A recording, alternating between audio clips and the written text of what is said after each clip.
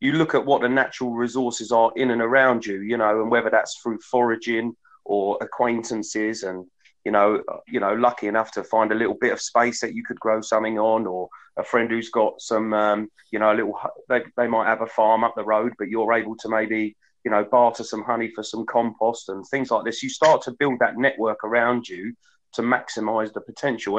And if it's just window boxes and if it's just, pots on a patio, so be it, or even on the windowsill. But it's just about taking those little steps all the time. And then something that sort of really came up in our last podcast that we put together was that if you do these little things, when an opportunity arises where you do have a chance to maybe, get half an allotment, or someone says, could you help me with this bit of woodland? You're not coming at it from a complete sort of new or novice point of view. You've built some skills based on small things. And then you get, as opportunities arrive, it doesn't seem so big because, I've done a bit of this before. And so you can sort of really maximize your own potential as well.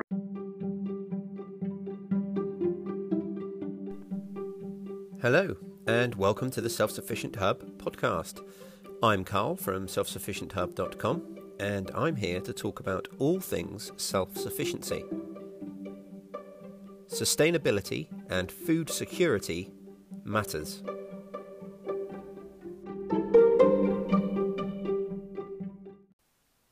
Hello everyone, welcome to episode 98 of the Self-Sufficient Hub podcast. I hope you're all safe and well. Today I'm talking with Alan and Mike from the Urban Homesteading UK podcast. Mike reached out to me a little while ago and we had a fantastic conversation over the phone that eventually led to this recording. Now, on this occasion, it's quite rare, but we didn't actually have a topic to discuss. We were just having a chat around all the different things that we do, and I hope and think that comes across in the conversation. So you might hear a little bit more of my voice than you might usually in the more interview type recordings that I've done. This was more of a three-way conversation. I certainly enjoyed it, and I hope you guys do too. We ran on and ended up talking for over an hour, so I've split it up into 2 episodes.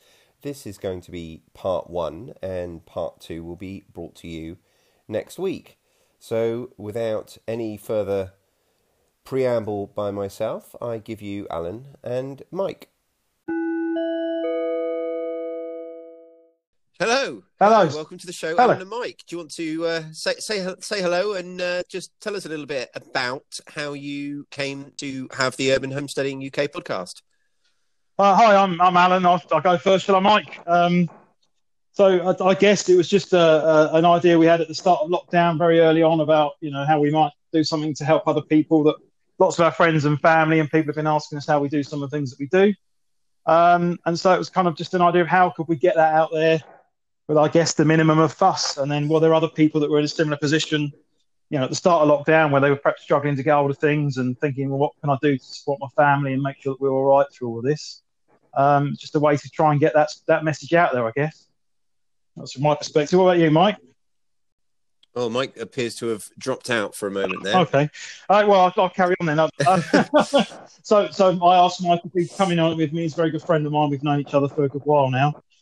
Very similar ideas about things, and so it was he was the obvious person to ask if he'd come and do it with me. And I wanted to get a UK perspective. It's kind of you go and you listen to a lot of homesteading and self-sufficiency type podcasts, and I think at the time I was on Howard Thornborough's Modern Homesteading podcast and listening to that a lot. And I asked if anybody knew of any other podcasts, and I believe, Carl, you started out about the time I was asking. I think you were on episode maybe 2 or 3, something like that. Very, very early on for you. Yeah. And sort of really interested in what you were doing and wanted to put a different spin on it by having the 2 of us involved and having sort of our conversations and keeping it, we're just ordinary fellas living in ordinary houses with families and wives and kids and all that, and sharing our experiences and hoping that people could identify with it, I guess. I think he's been a bit modest, Alan, there, because he's definitely the driving force behind things, I have to say. So he's been a little bit modest, but no, we've both shared sort of a lot of stories and skills, but we've been learning from each other for a long time, so it just seemed like a natural progression for it to take off. And Alan's much better organizer than I am. I just sort of tagged along a little bit, but he's definitely been the driving force behind it without a shadow of a doubt. Well, as a listener and a genuine fan, I love the dynamics of the two of you, and I am a genuine fan of the show, so it's an absolute pleasure to have you here chatting on my show. Likewise. Well, oh, bless you. Thank you. So I'm just wondering if we should start at the beginning. And how did you come to be doing the sort of things you're doing? Is it something that has come about through the lockdown, or is it something that you've grown up with? What's your sort of journey into Go on, Mike, you lead the way. Okay. Well, I mean, I grew up in Essex, in a rural part of Essex, and I've always been sort of in love with the woods and everything like that. So certainly around Epping Forest, that's where I was brought up. So the natural world has always played a massive part in my life. My mum's an extraordinarily keen gardener, fabulous gardener. But throughout things, really, it was just that closeness to natural rhythms. That's the easiest way I can describe it. And then, as I sort of grew up and got into, my own life, where I was living and had my own house and had to choose where I wanted to live, I always wanted to live in the countryside, and I've always been really, really preoccupied with rural pursuits, and it definitely started there for me. So beekeeping and kind of like some of those old traditional crafts, really, whether it be wood carving and walking stick making, or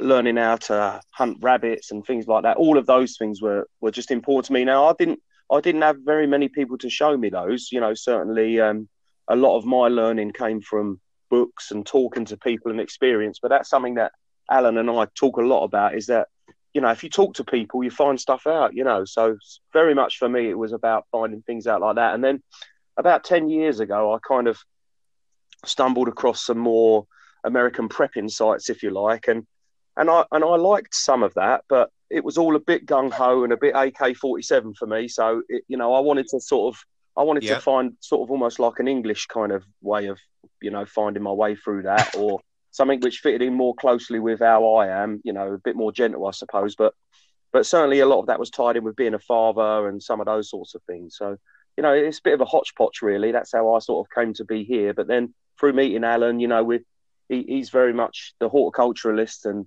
I've learned so much from him, and hopefully, I've been able to show him a few things, and it's just about sharing that knowledge, and having that experience, which I can then hand on to my kids, hopefully, and inspire them that, that they can have control over some of the things they want to find, produce, consume. You know what I mean? It's about having choices rather than just feeling that you've always got to be a consumer. You know what I mean? That's where I'm at in a nutshell. I 100% know what you mean, and I relate very strongly. You're not to from it. Essex. You're not from Essex, are you, Carl? Shortly, Alan. No, you can probably tell by my accent.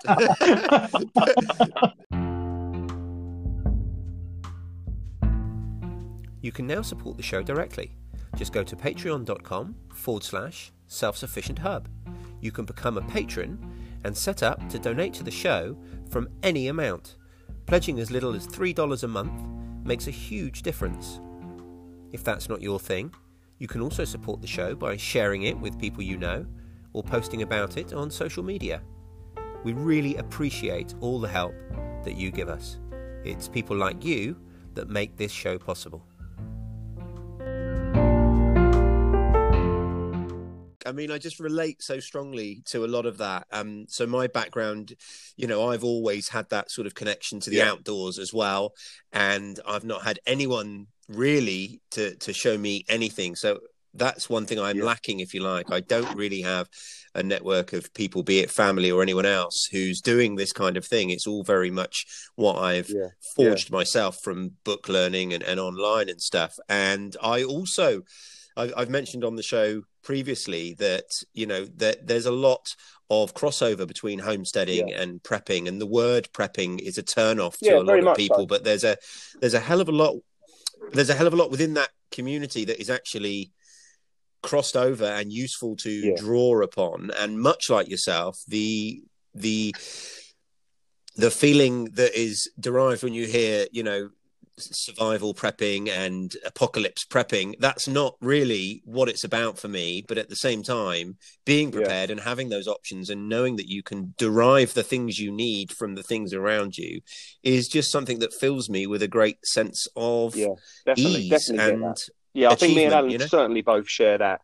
I mean, one other thing I wouldn't want to ever forget though is that, you know, through my family and where, you know, I've got a close family, there is this link to the past, and certainly that's very important. So even though I didn't have directly someone in the family who might have showed me how to keep bees or how to carve wood or, you know, those sorts of things, there is running through all of it a connection with people who have passed on little moments or little nuggets, and a lot of those are in my family. You know, I'm very aware what my grandfather and my Irish relations do and did, and bits of that come out in me. You know, they're all butchers, and so, you know, I feel a kinship with them when I go out and I'm lucky enough to get a rabbit or deer and things like that. And then on my other side of the family, we've got some carpenters and things like that, and so, you know, there is a little bit of line and thread which I'm really keen on being part of. It's like a kind of journey, not just for me as an individual, but some of those things that in some way or another have been handed down and passed down. A bit like old tools. That's what I kind of like think about it, you know. Yeah. Anyway, go on now. I've waffled on well enough there, Al. I was wondering when you were going to give it a rest, mate. Anyway, so I guess for me, I kind of, it's slightly different, really. I grew up in the sort of mid-70s. I was born in the mid-70s and grew up through the early 80s. And my family, I lived in the countryside. I was born in Sussex. I live about 5 miles from where I grew up, in one of the nearest towns. And as a kid growing up, everybody in my family grew vegetables. Just what I did. It was very much about the fact that we were a working class family. You know, Dad worked for the water company by the time I was about 6. Mum was a hairdresser. We didn't have a lot of money. So it was about how do we supplement what's going to be on the table? You know, what can Mum and Dad do? And they were fortunate they had a great big brownie apple tree in the back garden. And I've got vivid memories of the wasps on the windfalls at this sort of time of year as a kid. And then going to my gran's and seeing her veg patch and my other gran's and seeing her veg patch. And so sort of growing up in that environment where people were growing vegetables because it's just what you did. It's just natural. And I suppose for me, the driving force for me was very much as a teenager. I like to eat food. That's just... no choice, but I like to eat food, and I like to eat good food as well. I don't want to, any old junk. I'm not a big fan of going out to fast food. Occasionally we'll do a takeaway, like most people do, but I'm not a big fan of that fast food. I want to eat proper food, and I want to eat scratch cooked food, and ideally homegrown scratch cooked food. So I started growing stuff, and it started with a few little bits. I think I put a grapevine in at my parents' place when I was a teenager because I wanted to grow grapes to make wine. Well, I was one of the few at the university who always had wine in his cupboard because I'd made it myself. It was there, You drink a bottle of that before you went out. You didn't have to spend very much. That was just what you did, So for me, I sort of grown up watching Mum and Dad do that, and Dad would take us fishing and that sort of thing. And if we caught the right sort of fish, I remember him bringing a pike home one night and having that for dinner and that sort of thing. It's just kind of what we did. And as I got my own place, I've grown more vegetables. I've kind of extended that and pushed the boundary. And I guess now I'm probably teaching my mum particularly about how to, grow or how to produce or preserve or whatever it is. It's always for me been about producing the food. It's very much about producing for the kitchen so that you can eat nice food and you know where it's come from, you know what's gone into it.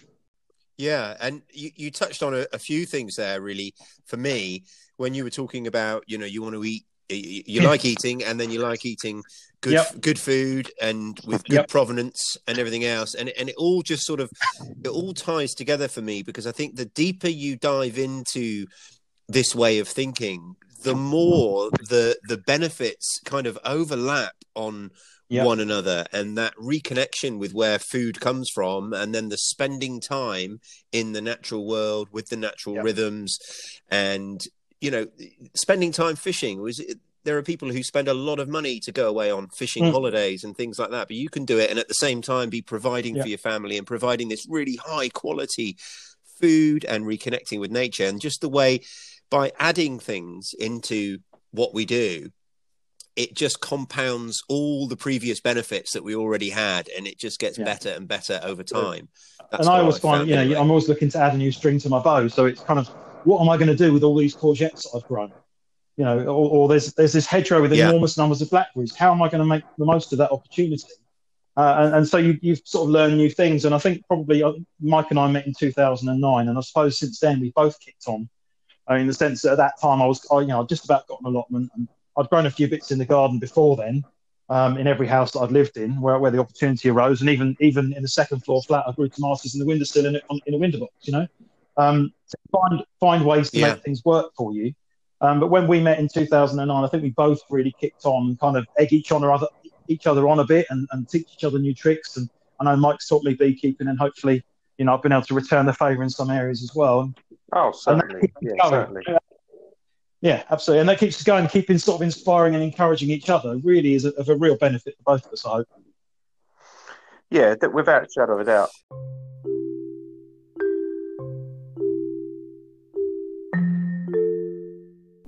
It's really easy for you to get in touch with us. You can do it either by sending an email to selfsufficientcontact@gmail.com or by using the link in the show notes to send us a voice message. You can send us a voice message just using your phone. You could also reach out to us on Facebook, where we have the Self-Sufficient Hub group and the Self-Sufficient Hub page. We're always thrilled to get your feedback, questions, or suggestions for future topics on the show.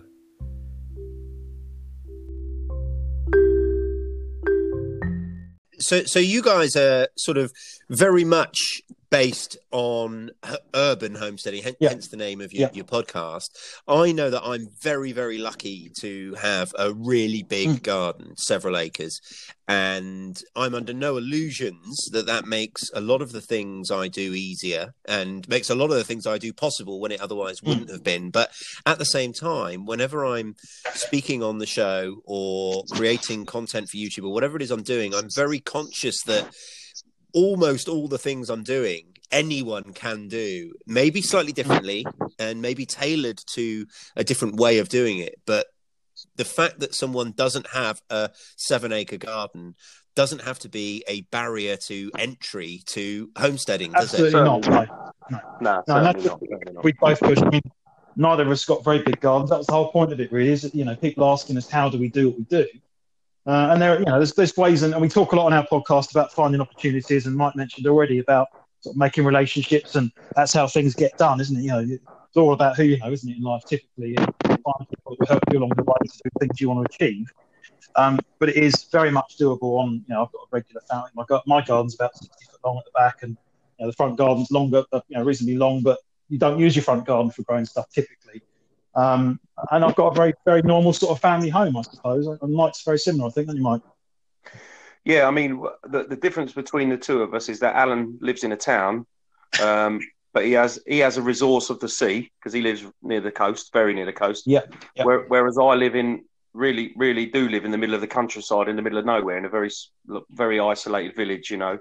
Well, it's not even a village; it's a hamlet. But I can walk out of my back door into woodland and hedgerow and fields, and I'm off that way. So, it like all things, and on your site, however big, however small, you look at what the natural resources are in and around you, and whether that's through foraging or acquaintances, and lucky enough to find a little bit of space that you could grow something on, or a friend who's got some, they might have a farm up the road, but you're able to maybe, barter some honey for some compost and things like this. You start to build that network around you to maximize the potential.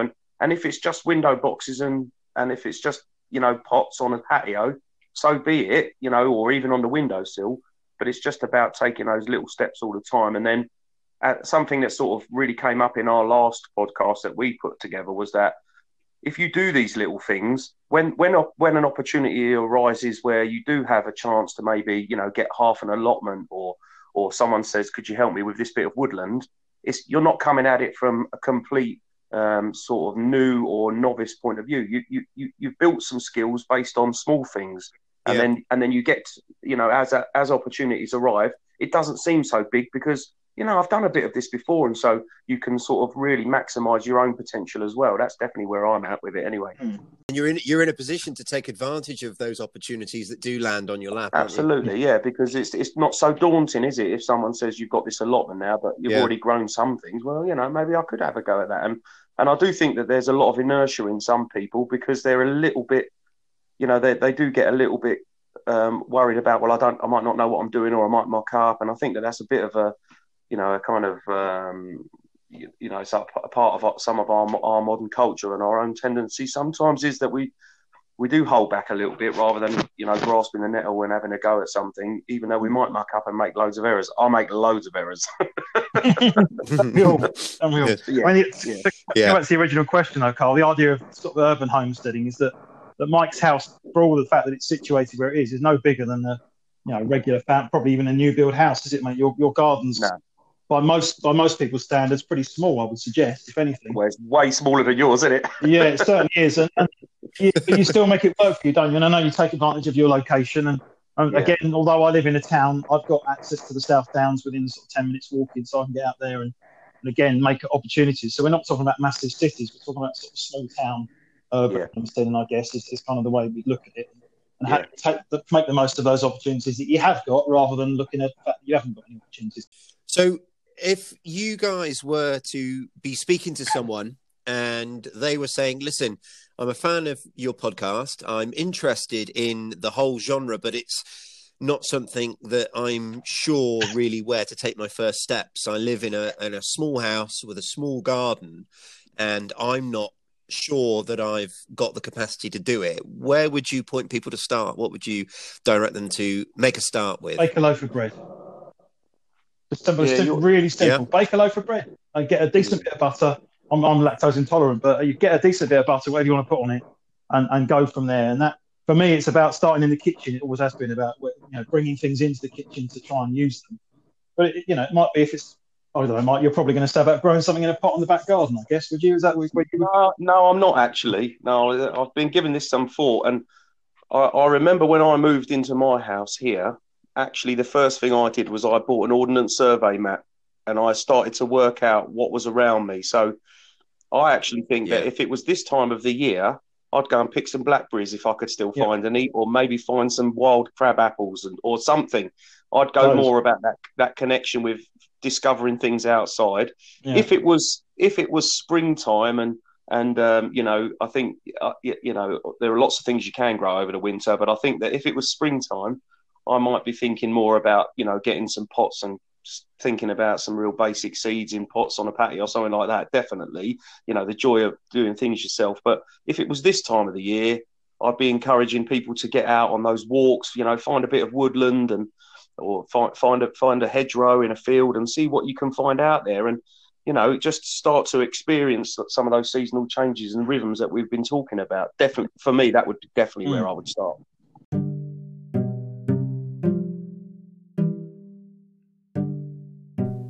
You can find Self-Sufficient Hub content elsewhere online in lots of other places. We have a YouTube channel, we also have our website, and now there's our Facebook page and Facebook group. Links to all of these you can find in the show notes. Come check us out.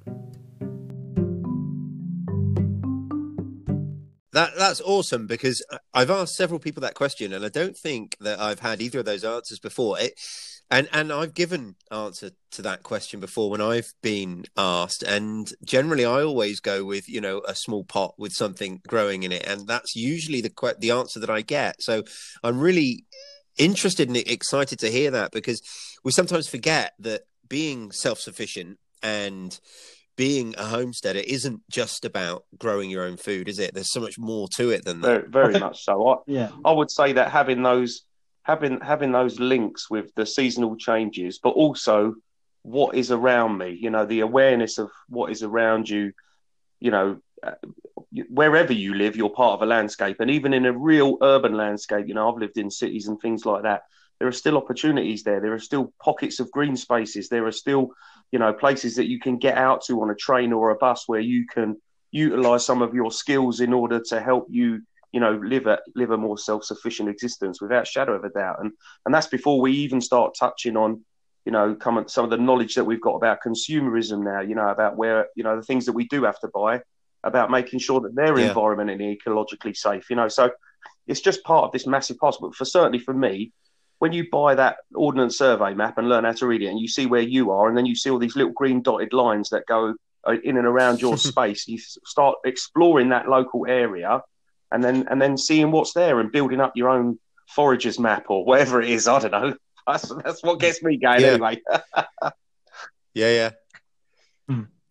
Well, I'm a huge forager personally. It's a huge part of what I do. Just as a person, you know, it's something that I love, and the fact that it also puts food on the table is fantastic. But there's so much out there, not just wild edibles, but there's so much out there to connect with, and as you say, Mike, to learn your area. It also opens you up, like you were saying before, to these other opportunities that may or may not arrive. Can I ask you a question? Because you've obviously, we spoke the other day about the fact that you've obviously got this opportunity on the land that you're on currently. What was the first thing you did when you moved in there? Oh, God, the first thing I did... I imagine there was quite a few first things. Yeah, well, the first thing we did actually was try and just get to grips with the size of it. I suppose we were in the opposite boat to a lot of people because we hadn't planned to live here. We found ourselves living here with this 8-acre plot, literally within days of it even being a seed of an idea that it might happen. And I also had absolutely no pretensions towards self-sufficiency. We didn't really grow any of our own food where we lived before. We kept a few hens, but that was about it. So for me, it kind of worked the other way around. It was the fact that I found myself as custodian of this land that made me then, I suppose it worked very much like Mike's saying. I had this little plot and I didn't need an Ordnance Survey map because it was all mine. I was drawing my own map and I was able to sculpt it. But I connected with every single square meter here. And I suppose I felt that the opportunity I was given was so precious that I didn't want to waste a single square meter. And that kind of led me to, well, I went into overload, and I'm the opposite of a lot of people. So I started 1,000 different things, knowing that 880 were going to fail. But that, you know, so within the first year, we dug a vegetable plot. We'd expanded our chickens. We'd got goats. We had pigs. I dug 3 ponds, and far too much, far too much. But I suppose that the thing that I started first that has been most consistent has simply been the annual vegetable bed. I suppose that's the one. That's the one that, like, from day one, it was really obvious what that was going to be, where it was going to be, and that plan has been quite consistent and hasn't really changed. Everything else has evolved much more than that. Sounds like the real answer to the question of where do you start is somewhere. Doesn't it? It doesn't actually matter where, does it? Because actually, as you know, as we've said on our podcast and certainly we've spoken about before, Carl, it's very much about the journey, isn't it? It's not about the destination. So it doesn't actually matter. Absolutely. There's not a start and a finish point. There's no defined beginning and end. For me, it started when I was 2 or 3 years old and I'm watching my parents grow vegetables. And my journey started way before I'd even realised it had started, actually. And that may be true for many other people. They may not realise that they've already started on that journey, just by doing some very simple things like cooking a meal from scratch in the kitchen. You're getting some decent vegetables from the greengrocers or wherever you might go, the farm shop or wherever. You're bringing those home and making them into something delicious. That is you've already started the journey. You've just not realised it yet. And so I suppose the answer actually is just whatever floats your boat, find somewhere to start and just have a go. So that's it for part 1. In part 2, we go on to discuss beekeeping, husbandry of animals, all sorts of old-fashioned skills, and lots of other things, all things homesteading. So I hope you enjoy that as much as I enjoyed it, and we'll be bringing you that next Wednesday. Thanks for listening, and I will speak to you on Friday.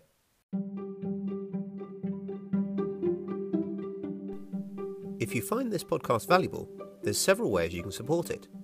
The easiest of which is to rate and review it wherever you get your podcasts. You could also talk about it or share it wherever you post online, including your social media pages. And now you can support the podcast directly by becoming a patron at patreon.com/self-sufficient-hub. However you support the podcast, we really appreciate it. Thank you for listening. See you soon.